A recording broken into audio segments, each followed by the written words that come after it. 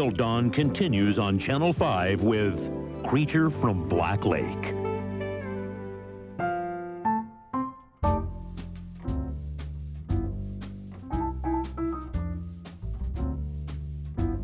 Welcome to Movies Till Dawn, a new podcast that's a safe space for filmmakers to talk about the fascinating and exasperating and always unusual and never quite the same thing twice process of creating motion pictures. I'm Raymond DeFilita, and I'm the show's Toastmaster General.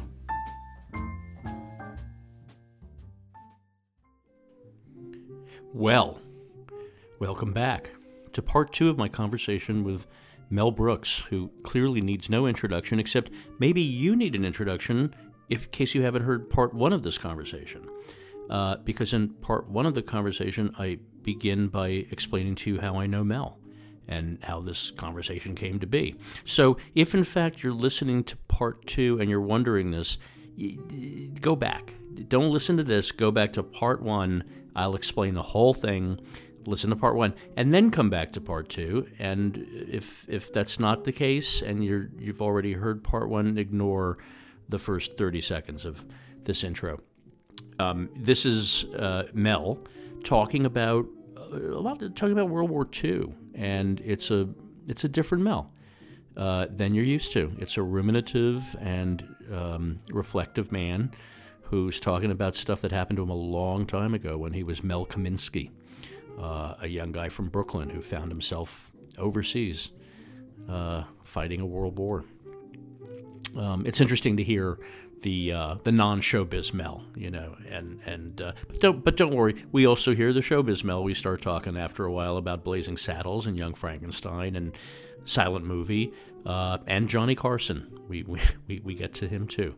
So anyway, enjoy part 2 of my conversation with the legendary Mel Brooks.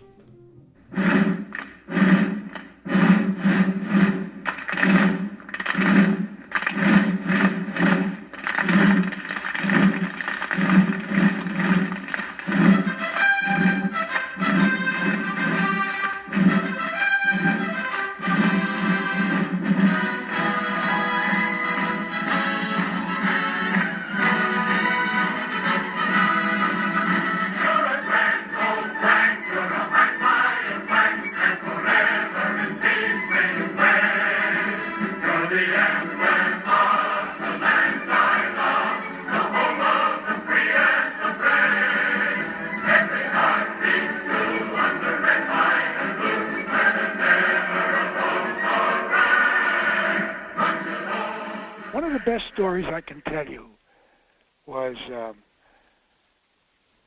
if I'd been born 6 months early, I probably wouldn't be having this conversation, because the Battle of the Bulge had 106, I think, infantry division or something like that. Anyway, there were a bunch of newcomers, and they shoved them somewhere near Bastogne, and a lot of those guys were killed or captured. So, and they were only 6 months to a year older than I was. And when I was only 17 in 1944, a guy came to Eastern District High School in Brooklyn, and he was a major in the Army, and he told us about this thing, the Army Specialized Training Reserve Program. And he said, if you join that, we will, accelerate your graduation so that, you won't do a whole year of graduation.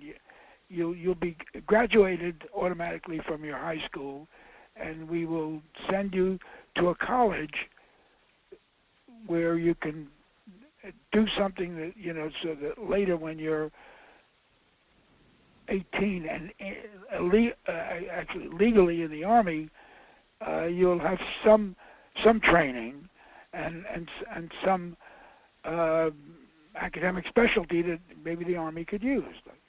So I took the test to get into the Army Specialized Training Reserve Army Reserve Program. of course it was, they wanted you. So it was, who was our first president? I mean, it was amazingly primitive and simple, Right. And on one of the tests it was 1 and 1, and I said, side by side they're 11. I put that in my test, So anyway, and they still took me, and I was now at 17. I was in the Army Specialized Training Reserve program. So was Carl Reiner, by the way. Carl Reiner went to Georgetown University in Washington, and he studied his specialty was French, so that he could help the Army, being, and he was graduated from Georgetown in French. Of course, the minute he was graduated, being a French scholar, French language expert anyway, he was sent right to Hawaii. So that's the Army. Yeah. You spend a year learning, studying French, and they send you to Hawaii. Anyway, I studied chemical engineering. It has to do with cosines, with tangents, with slide rules. I don't know how I learned it. I learned it, and I said, this is good. It will probably keep me out of the infantry when I go into the Army, because I'll be, an electrical engineer. Maybe I'll even, get a post somewhere around Washington or something. Anyway, hoping for the best. And later, they send me to Virginia Military Institute, VMI, and it was really a great, terrific. I had never been. The only place I'd ever been outside of Williamsburg, Brooklyn, was in Camp Sussex, New Jersey. We welcome you to Sussex Camp. We're mighty glad you're here. We'll send the air reverberating with a mighty cheer, rah-rah. We'll sing you in, we'll sing you out. With all our praises, we will shout, hail, hail, the gang's all here, and you're welcome to Sussex Camp. So, I was very, very happy to be... I take it that's not a Mel Brooks song, though. No, but it got me thinking about songwriting. Anyway, it was so much... I remember when I went to Sussex Camp, I'll get right back to the Army in a minute. I went to Sussex Camp, and our counselors were called uncles. And so there was Uncle Tim, Uncle Joe. Uncle Joe is a favorite of mine. And I was puzzled. I remember saying to Uncle Joe, where are the candy stores? Where's the drugstore? Where are the buildings? He said, well, this is the country. I said, yeah, but somewhere there's got to be a building with a backyard with laundry, there's got to be. I said, there's nothing here. It's just, I don't understand. He says, well, it's called the country, and it features mostly grass and trees. I said, well, why do they need that? I remember this conversation. I couldn't get a good answer out of Uncle Joe, because I thought every time I looked around a tree, I would see a corner candy store or something that was civilization. I just couldn't believe it. I couldn't believe there was such a thing as country, as open. Anyway. Yeah. Anyway, Sussex Camp was fun. I finished at VMI, which was a wonderful experience. The only thing is that we went into Lexington, Virginia, which is the little town where VMI is, in the same vicinity. And I never understood the waitress, and I always said no thanks, because I didn't know what she was asking. We'd order whatever we, bacon and eggs, or just stuff, scrambled eggs, or pancakes, whatever. And she'd always say, the waitress would always say, you want grits or that? And the first couple of times I said, what? And she'd repeat, "You want grits with that?" And then I knew by her tone she was asking something. And I said, "No, thanks. Fine." And so she was on her way. And every time, weekends, we were off, and we'd go into Lexington, and we'd have, some fun, and we'd go to a dance. But we'd always have breakfast, and there was always a waitress who said, "You want grits with that?" And one day, I just had the nerve to say, "Could you please say that very slowly, what you just said?" She said, "I just said, you want grits with that?" And I it was grits, whatever grits were. I guess they're corn grits, You want grits with that? So I remember. You didn't know from grits. I didn't know from grits. In Brooklyn, we never had grits. But VMI was good. It taught me a lot about, I don't know. I mean, they were these young men at VMI, these young cadets that we joined. They were gallant kids. I mean, and they were honest and true, and it was a really a good experience for me. I loved being an Army in the Army Reserve, and they welcomed us as fellow cadets. It was just really, they were very, really kind, and great experience. So anyway, I'm in the Army. They send me. I've studied electrical engineering, for a semester at least. I'm in the Army, and they classify me. They said, "Okay, Fort Sill, Oklahoma." And I said, "What is that? What is it?" "It's an infantry."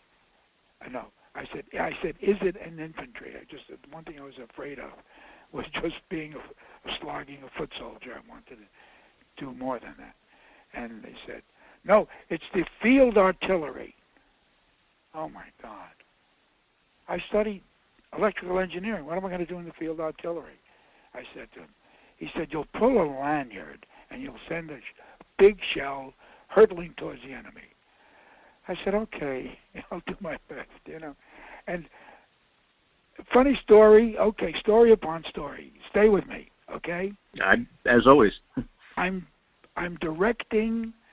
I've signed. I'll tell you that story later about Joseph E. Levine and how I got the job of directing the producers. Anyway, I'm going to be the director. They send me to a place to be examined for insurance. You got to have insurance, because if the director can't direct, then the company gets its money back or something. So the nurse who examines me, she said, "Oh," she said, "Tip-tap, you're fine. There's just one thing. I have to ask you a very big question." I said, "Sure, anything." She said, "Tell me, did you have jaundice, yellow jaundice, as a child?" I said, "No, I don't remember having yellow jaundice." She said, "Are you sure?" I said, "Yeah, I know. I never had yellow jaundice." She said, "Well, upon examining you, I looked in your inner ears, and they're actually bright yellow. Your inner ear, just leading to the outside, is very yellow. It's bright yellow, and that would lead me to conclude that you had yellow jaundice, and you were left with that." I said, "Oh no, that wasn't yellow jaundice. That was Camel cigarettes." So she thought, she looked at me. She looked at me like, I'm not going to write, physically perfect, mentally questionable, I said, "That was Camel cigarettes." She said, Okay. How come, why? And I said, I was in the field artillery for basic training. And the field artillery is composed of a lot of guys and a lot of cannons. And the cannons make a lot of noise when they go off. And a sergeant, who was an old sergeant in the artillery, said, don't use what the Army gives you for little ear stoppers or whatever.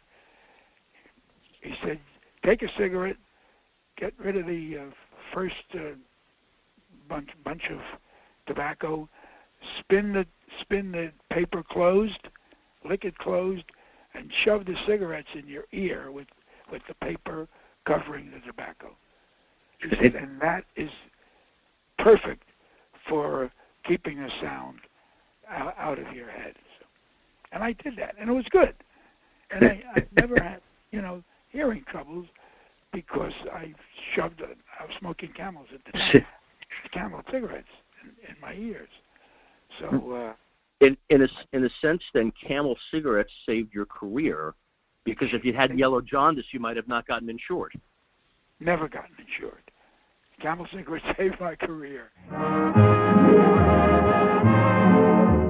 Every week in the year, the Camel people send gift cigarettes to servicemen's and veterans' hospitals. This week, Camels go to Veterans Hospitals, Coatesville, Pennsylvania, and Oklahoma City, Oklahoma, United States Army Oliver General Hospital, Augusta, Georgia, and the United States Naval Hospital, Charleston, South Carolina. The Camel people have now sent more than 190 million free Camels to servicemen, servicewomen, and veterans. Also, I have perfect pitch. Not everybody has perfect pitch. I write songs. And in order to write songs, you got to really be in tune, and you got to really know your notes, and you really have to have perfect pitch. And so Camels saved my songwriting career. So anyway, that was the Army.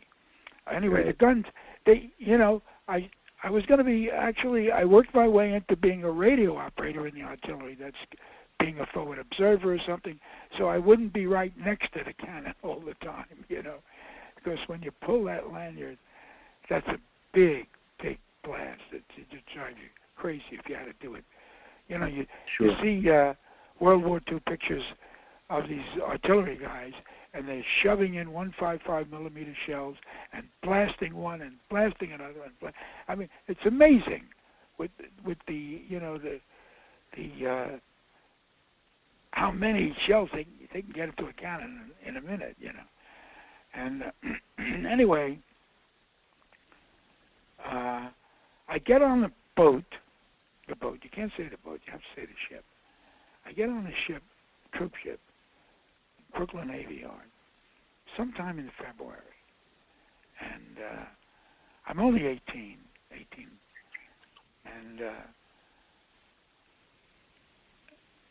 And they have these cots, one stacked above the other, like six.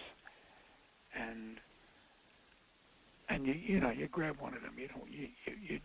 You fight for the one on the top, because then you're not between people. Anyway, the troop ship took something, I think we got on it's February 3rd or 4th, 1944. And we are Brooklyn Navy Yard, and we leave about midnight, and 2 or 3 hours later, I just want to die. The ship goes way up, way down, way to the side, way to the other side, and half the guys start, they can't hold their stuff, and there's throwing up, really throwing up. I mean, I went on deck, one of the Merchant Marine guys. I had a $50 bill.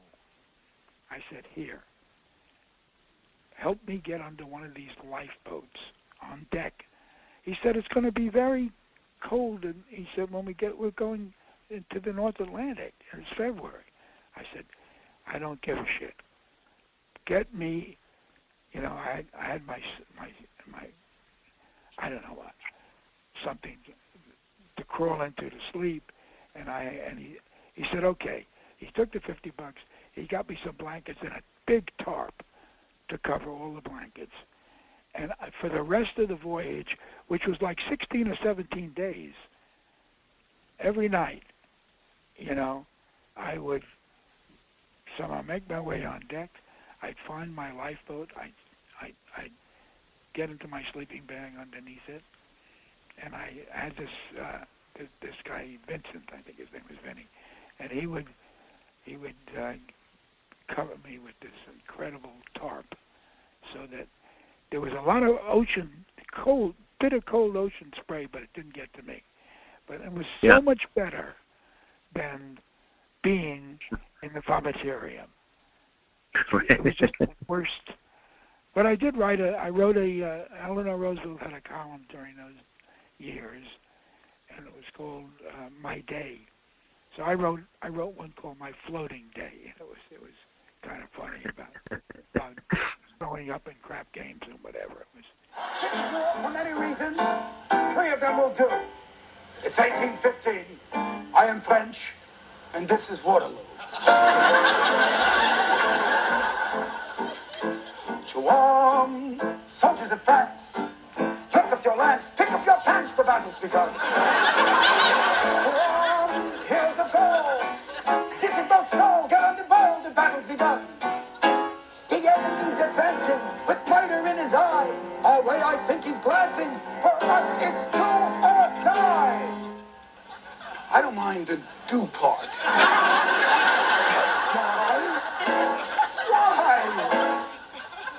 Listen, folks, I have a very good idea. Retreat, drop those swords, run.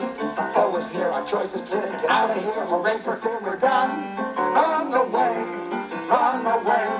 If you run away, you live to run away another day.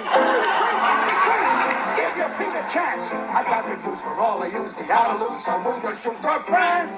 Face defeat, be discreet, and retreat. Show me a man with deep red blood in his veins. If he got brains, he'll keep that blood in his veins. Show me a man who doesn't know the meaning of fear. Show me a horse, and I'll disappear. Who loves the smell of a fight? Right. Show me the man who scorns the coward in flight. Show me a man who loves the feel of steel in his gut. Show me that man, I'll show you a nut.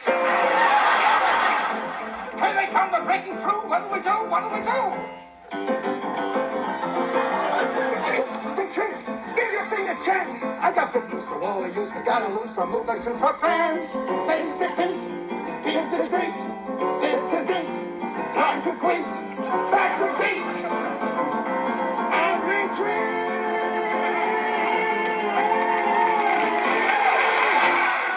When we landed, I got on the truck, and we drove all night, and early in the morning, we arrived at a little farm in Normandy called Montrepos.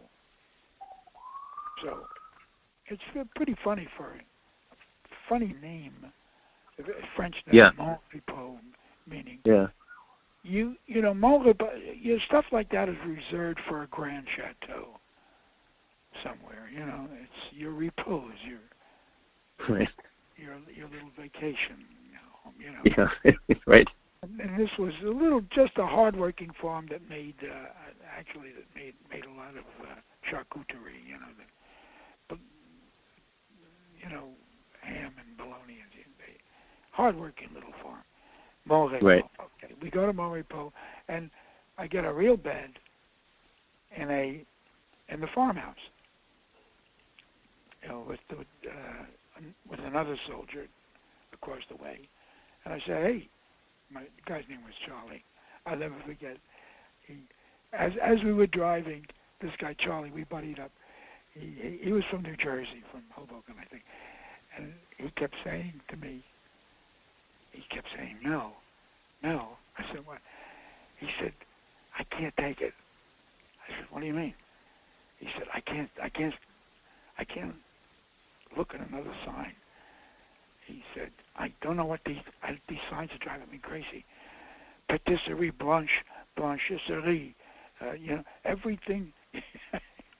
He said, everything. I don't understand any. I said, well, you better have your nervous breakdown because we're in France, Charlie, and a lot of the signs are going to be in French. Because, Right. Anyway, I helped him get through that nervous breakdown. There was a little kid who loved me. He called me Private Mel, and he had a tricycle, and he went 100 miles an hour on that little tricycle. It was zipping around me. I was afraid he'd kill me. And I think his name was Levasseur was the family of the farm, and I think he was Pierre Levasseur, little Pierre. So he drove around, and we became buddies, and I was making a movie for Brooks Films for my company called, of course you know it, The Elephant Man. Mm-hmm. And Christopher DeVore and Charles Bergeron were the writers of The Elephant Man. And we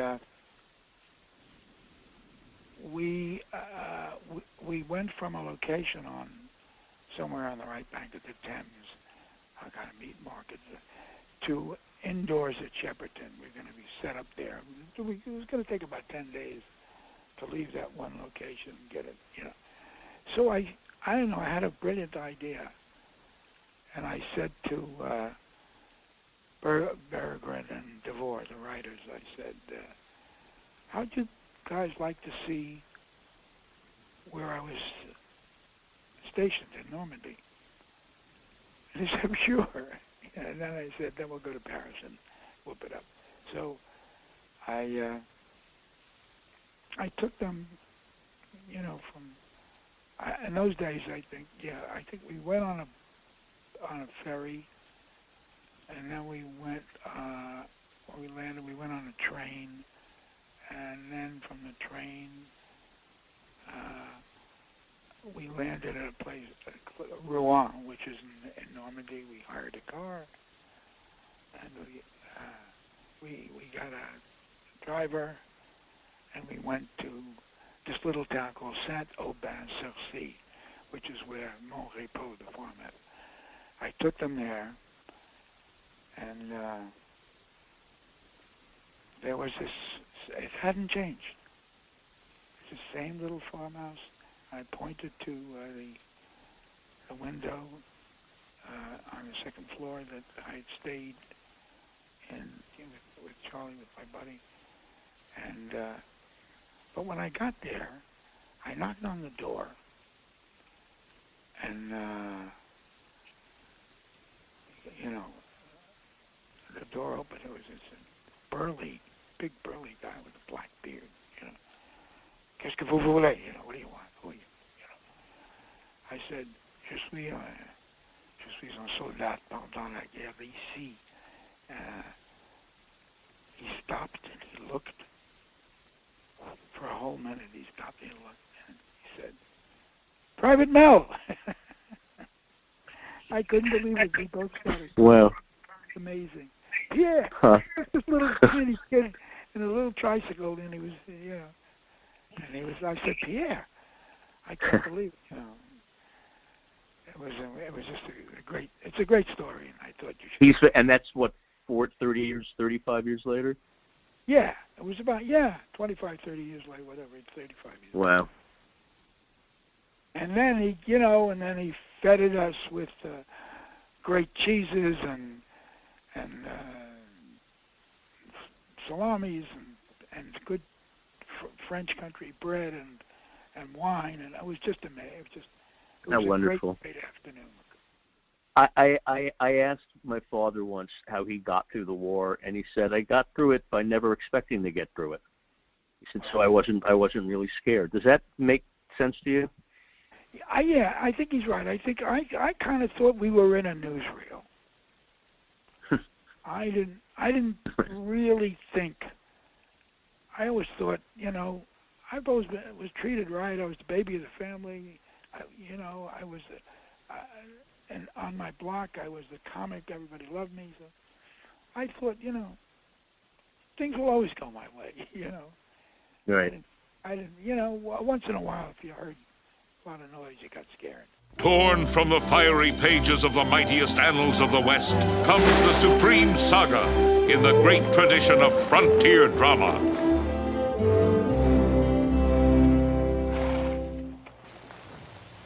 Schwarzes.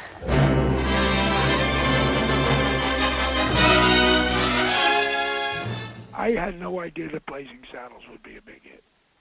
Mm. I never went the correct route to make money. The correct route to make money is to get two big stars to begin with. So at least you have a big opening week, And talk about Blazing Saddles. Nobody knew who Cleavon Little was. This beautiful, handsome Broadway actor, black, handsome, brilliant actor. And I didn't have any, there was Gene Wilder, who had begun to make a little bit of a stir, but he still wasn't a big star. He became a big star with Richard Pryor. Right. But he wasn't. And then Harvey Korman was only known maybe on the Carol Burnett show. And Madeline Kahn was known for the producers. Yeah. I never had any stars. The first real star that I ever worked was at the end of my career. I did in Dracula Dead and Living, and I had Leslie Nielsen, who was a big star. But I never had any stars. And I guess when you look back on a movie that's a phenomenon like Blazing Saddles was, it's easy to say like, oh, this is where you can put it, but the truth is, you got Count Basie's orchestra out in the middle of the, so there's nothing normal about that any more than there's anything safe about making Young Frankenstein in black and white, for instance. You know what I liked about Blazing Saddles? I wrote a lot of dialogue. I decided to write.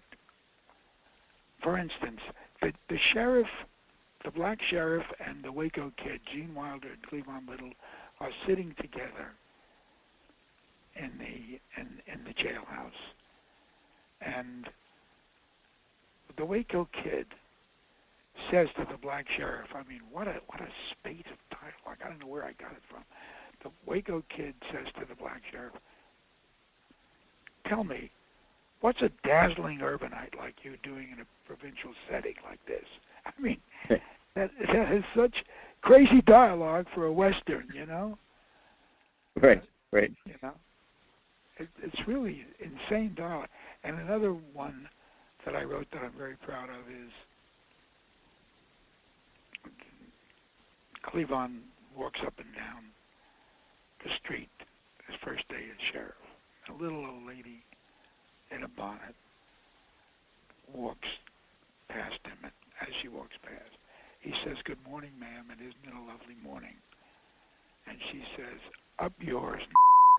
You see, that I cut to him coming back into his office, the sheriff, into the jail, and there are tears. He's really, his eyes are tearing. He's actually crying. And Gene puts his arm around him and says, "There, you can't blame me. These people, these are simple pioneers. People of the land. Right. These are people of the land. The true grit of the New West. Morons. That's one of the biggest laughs I ever got. And takes Cleavon, takes the black sheriff out of his doldrums and out of his, he breaks him into a big laugh. So. It's coming from the deep, dark recesses of the mind of Mel Brooks. I love him. Young Frankenstein.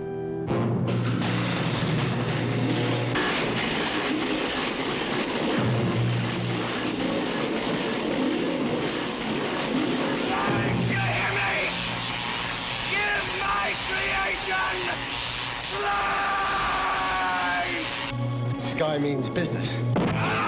Young Frankenstein. Oh dear, nothing left. What shall we throw in now? Starring Gene Wilder as Dr. Frankenstein. That's Frankenstein. But what about your grandfather's work, sir? My grandfather's work was doo-doo. Peter Boyle as the monster. Young Frankenstein was a big hit to begin with because it had a great title, and then we lived up to the title with a great picture. Yeah. But still didn't have any stars. Peter Boyle and Gene Wilder, you know. Right. No stars. Cloris Leachman, you know. I mean, amazing. Yeah. Amazing the money I made without stars. Now, that brain that you gave me, was it Hans Delbrooks?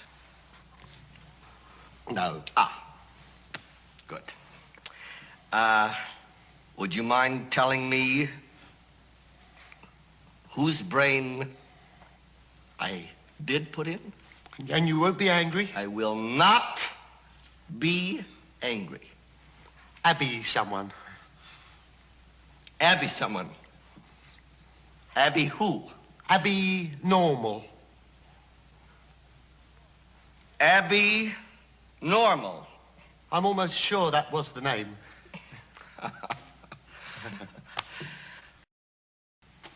Are you saying that I put an abnormal brain into a 7.5-foot long, 54-inch wide gorilla? Is that what you're telling me? Quick, get it up! Wat? Vleesyllables, yes? Marty Feldman was so wonderful, squeezed into that little yellow Morgan. Yeah. Yeah. What was Marty Feldman like? I've never heard anything about him. He was or whatever. he was very talented.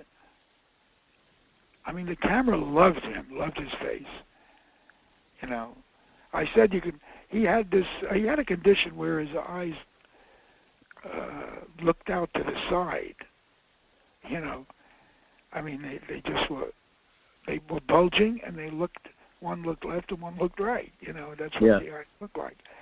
And I said when I gave it, I said, anytime I wanted to hide from Marty Feldman, I put the tip of my nose against his, and he never saw me. he missed me, you know. Blazing Saddles, Young Frankenstein, and now 20th Century Fox presents the greatest comedy event of the 20th century, Mel Brooks' silent movie.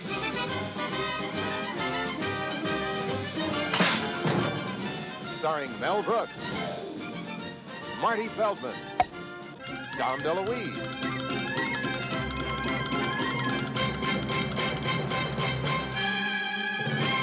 Sid Caesar,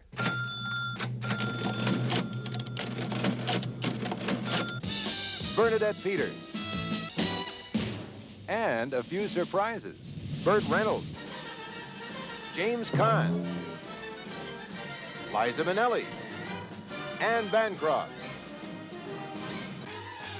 Paul Newman. Well, and then the perversity to make a silent comedy after that. I know, and that had a lot of stars. That had a bunch of stars. It's true. That had Burt Reynolds and it had Anne Bancroft and. But it was still a silent movie. Paul Newman. I mean, big stars. Yeah, yeah. I know. I remember I got to be good friends with Burt Reynolds, and there was a kind of a poll or something, or I don't know, in the industry, they always said, you know, number 1 star, number 2 star, and it turned out I had done, I don't know why I got it. I suddenly become famous, maybe the Johnny Carson thing, maybe, who knew? Anyway, when I finished Silent Movie, I was number 5 as a movie star in the country. And Burt Reynolds was number 6. So I would call him every night and say, "Hello, 6, this is number 5 on the way." You know, I'd just put him down. Like, "You think you're a big star? I'm one big number ahead of you, you know." Right. So it was funny, you know. But Silent Movie got its money back in spades. It was a good movie, but it made, you know, it was crazy. And it was also, Mel Brooks different. Mel Brooks crazy. Working with Dom and with Marty and all those people, you know, Paul Newman was a doll, and everybody, Liza Minnelli, everybody, you know, Jimmy Caan. It was so much fun to do that movie. It was just fun. I mean, it wasn't the 12 Chairs. I didn't want to say anything about the nature of humanity, you know. I just said, this is just silliness and fun. It's like I'm taking a break from heavy movie making, you know. It was funny after I had rewatched 12 Chairs last night. I watched it on YouTube. So usually when the movie ends, you know, they'll come up with other videos that remind you of, you know, here's some other Mel Brooks things. And one of them, which was hilarious, was a 1975 appearance he did on Johnny Carson. And now I want to know if this is the first time, because this is one of my favorite lines of yours. You said, "I'd love to be taller, but I don't want to go through the expense." I did. I remember saying that. Was that the premiere of that line, though, on that show? Yeah, I think so.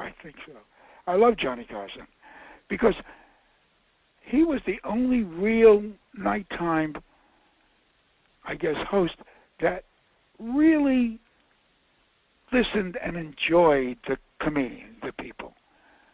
And often I would do things like I did an Indian ichthyologist about an Indian fish expert, and he just left it. He just left. He fell down. He was not there. I mean, he was under the desk, and you just could hear him holding his belly and screaming.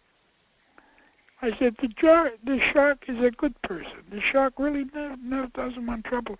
But if he rings your bell, don't let him in your apartment. You know, he just went. Indian ichthyologist. He just went nuts, you know. You do all kinds of, I won't say nothing anymore. No, not strange, intriguing. Laugh riot. Laugh riot. Dash riot. You're a caution. That's what it is, a caution. Remember when they said, "Oh, he's a caution."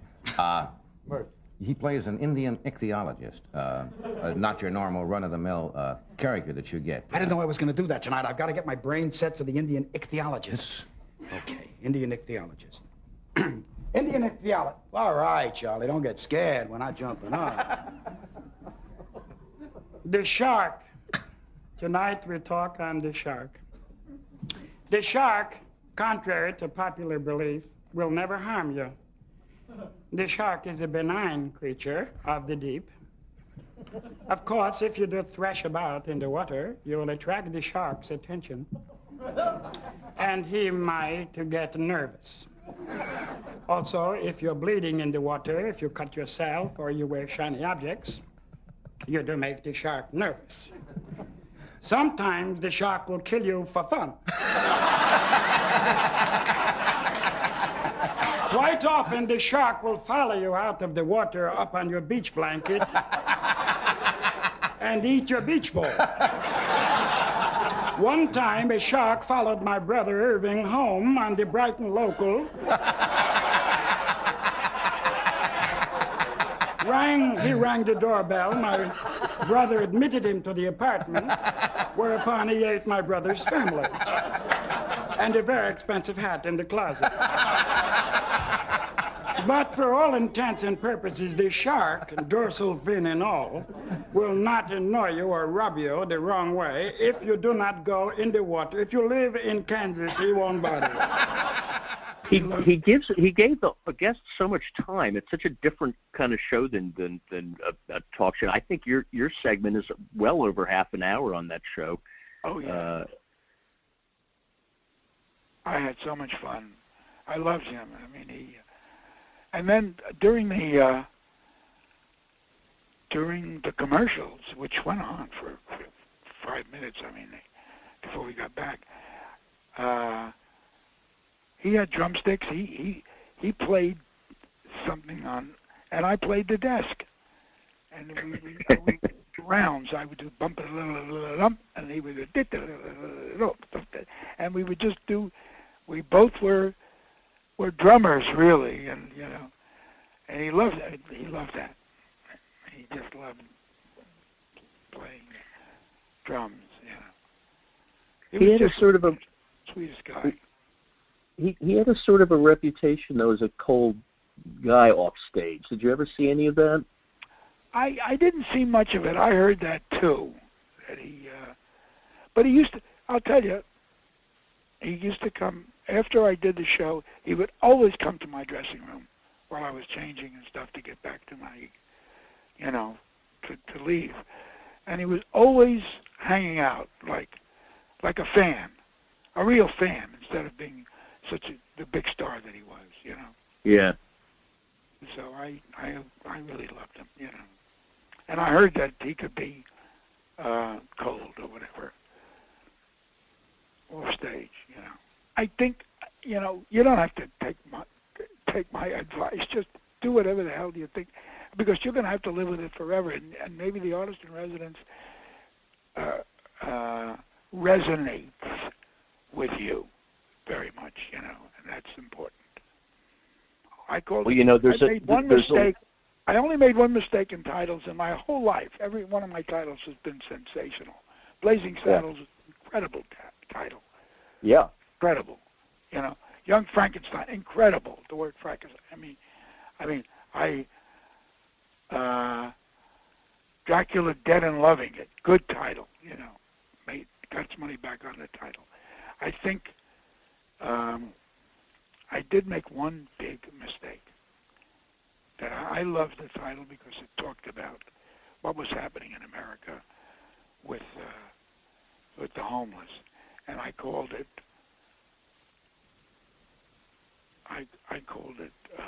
Life Stinks.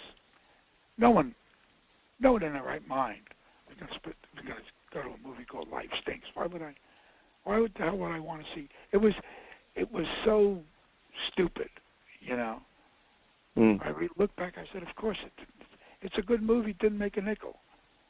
Yeah. Because you have another title you would have called it? Well, I would have changed that. I would have said Life is Beautiful, and I would have made a fortune. Just the way that stupid Italian, got away with something. I made a beautiful movie. He made a picture about death camps, and he made more money than I made. Yeah, Life is because Beautiful. Of the title. He said Life is Beautiful. I said Life Stinks. It never pay in. This is show business. Don't be honest in show business. Only be honest in the work, never in the title. Just say the best movie ever. Just say something and we'll bring him in. Well, this has been great, Mel. I love hearing your voice. Well, this is supposed to be, you conned me into saying it'll be a half hour. It won't cost you much time. You know what I did? I yesed you. You said half 45 minutes. I said, yeah, that's fine. Yeah, I gave you a good yes. Yeah. What did you think? 40. What did I say? 40. Yeah. What is this? I said something about 45 minutes. Yeah, you said I can give you. No, I think you said 38 minutes. You said something funny. I give 38 minutes, and I said yeah, that's fine. 38's fine. Yeah, and we got 2 hours. Anyway, cut it into sections and serve it. I will. In digestible bits.